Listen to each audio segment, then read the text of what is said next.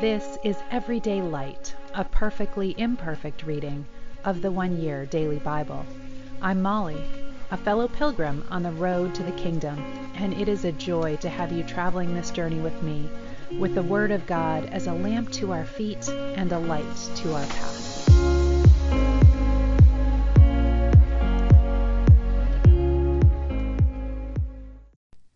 Welcome. This is the One Year Bible reading for April 28th, and we begin today in Judges chapter 8, verse 18, and we are continuing this cycle of the Judges in which the Israelites turn away from the Lord and are oppressed, and they cry out to the Lord, and the Lord appoints a judge who delivers them from their oppressors, only to have them fall away again from worshiping the one true God. And so we have this happen even in Gideon's lifetime. They begin to turn away. Then Gideon asked Zebah and Zalmunna, "The men you killed at Tabor, what were they like?" "Like you," they replied. "They had the look of a king's son." "They were my brothers, the sons of my own mother," Gideon exclaimed. "As surely as the Lord lives, I wouldn't kill you if you hadn't killed them." Turning to Jether, his oldest son, he said, "Kill them." But Jether did not draw his sword, for he was only a boy and was afraid. Then Zebah and Zalmunna said to Gideon, "Be a man, kill us yourself." So Gideon killed them both and took the royal ornaments from the necks of their camels. Then the Israelites said to Gideon, "Be our ruler. You and your son and your grandson will be our rulers, for you have rescued us from Midian." But Gideon replied, "I will not rule over you, nor will my son. The Lord will rule over you. However, I do have one request, that each of you give me an earring from the plunder you collected from your fallen enemies." The enemies, being Ishmaelites, all wore gold earrings. "Gladly," they replied. They spread out a cloak, and each one threw in a gold earring he had gathered from the plunder. The weight of the gold earrings was 43 pounds, not including the royal ornaments and pendants, the purple clothing worn by the kings of Midian, or the chains around the necks of their camels.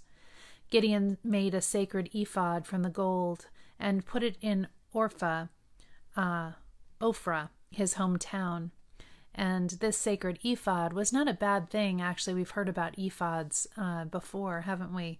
But unfortunately, soon all the Israelites prostituted themselves by worshiping it, and it became a trap for Gideon and his family. That is the story of how the people of Israel defeated Midian, which never recovered. Throughout the rest of Gideon's lifetime, about 40 years, there was peace in the land. Then Gideon, son of Joash, returned home. He had 70 sons born to him, for he had many wives. He also had a concubine in Shechem, who gave birth to a son whom he named Abimelech. Gideon died when he was very old, and he was buried in the grave of his father Joash at Ophrah in the land of the clan of Abiezer. As soon as Gideon died, the Israelites prostituted themselves by worshiping the images of Baal, making Baal-berith their god. They forgot their Lord, their God, who had rescued them from all the enemies surrounding them. Nor did they show any loyalty to the family of Jerubbaal, that is, Gideon, despite all the good that he had done for Israel.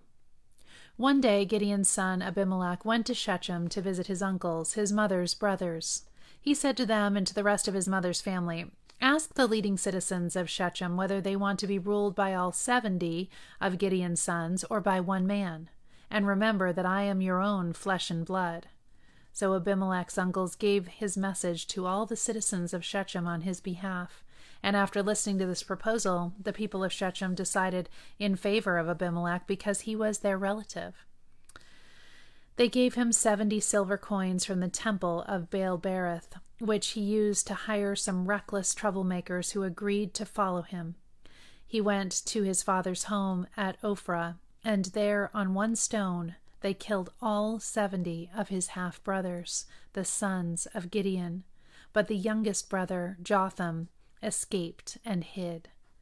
Then all the leading citizens of Shechem and Beth Milo called a meeting under the oak beside the pillar at Shechem and made Abimelech their king. When Jotham heard about this, he climbed to the top of Mount Gerizim and shouted, "Listen to me, citizens of Shechem. Listen to me if you want God to listen to you. Once upon a time, the trees decided to choose a king. First, they said to the olive tree, "Be our king." But the olive tree refused, saying, "Should I quit producing the olive oil that blesses both God and people, just to wave back and forth over the trees?" Then they said to the fig tree, "You be our king." But the fig tree also refused, saying, "Should I quit producing my sweet fruit, just to wave back and forth over the trees?" Then they said to the grapevine, "You be our king." But the grapevine also refused, saying, "Should I quit producing the wine that cheers both God and people, just to wave back and forth over the trees?" Then all the trees finally turned to the thorn bush and said, "Come, you be our king." And the thorn bush replied to the trees, "If you truly want to make me your king, come and take shelter in my shade. If not, let fire come out from me and devour the cedars of Lebanon." Jotham continued, "Now make sure you have acted honorably and in good faith by making Abimelech your king, and that you have done right by Gideon and all of his descendants. Have you treated him with the honor he deserves for all he accomplished? For he fought for you and risked his life when he rescued you from the Midianites. But today you have revolted against my father and his descendants, killing 70 sons on one stone. And you have chosen his slave woman's son, Abimelech, to be your king, just because he is your relative. If you have acted honorably and in good faith toward Gideon and his descendants today, then may you find joy in Abimelech, and may he find joy in you. But if you have not acted in good faith, then may fire come out from Abimelech and devour the leading citizens of Shechem and Beth Milo, and may fire come out from the citizens, and devour Abimelech." Then Jotham escaped and lived in Beer because he was afraid of his brother Abimelech. Luke 22, beginning in verse 44. And Jesus is on the cross. By this time it was about noon, and darkness fell across the whole land until 3 o'clock. The light from the sun was gone, and suddenly the curtain in the sanctuary of the temple was torn down the middle. And I've reminded you before just how thick and immense this curtain was, as the width of a man's hand, and took months and months to weave at that thickness. So this was a supernatural occurrence. Then Jesus shouted, "Father, I entrust my spirit into your hands." And with those words, he breathed his last. When the Roman officer overseeing the execution saw what had happened, he worshipped God and said, "Surely this man was innocent." And when all the crowd that came to see the crucifixion saw what had happened, they went home in deep sorrow. But Jesus' friends, including the women who had followed him from Galilee, stood at a distance, watching. Now, there was a good and righteous man named Joseph. He was a member of the Jewish High Council, but he had not agreed with the decision and actions of the other religious leaders. He was from the town of Arimathea in Judea, and he was waiting for the kingdom of God to come. He went to Pilate and asked for Jesus' body. Then he took the body down from the cross and wrapped it in a long sheet of linen cloth and laid it in a new tomb that had been carved out of rock. This was done late on Friday afternoon, the day of preparation, as the Sabbath was about to begin. As his body was taken away, the women from Galilee followed and saw the tomb where his body was placed. Then they went home and prepared spices and ointments to anoint his body. But by the time they were finished, the Sabbath had begun, so they rested as required by the law. But very early on Sunday morning, the women went to the tomb, taking the spices they had prepared. They found that the stone had been rolled away from the entrance. So they went in, but they didn't find the body of the Lord Jesus. As they stood there puzzled, 2 men suddenly appeared to them, clothed in dazzling robes. The women were terrified and bowed with their faces to the ground. Then the men asked, "Why are you looking among the dead for someone who is alive? He isn't here. He is risen from the dead.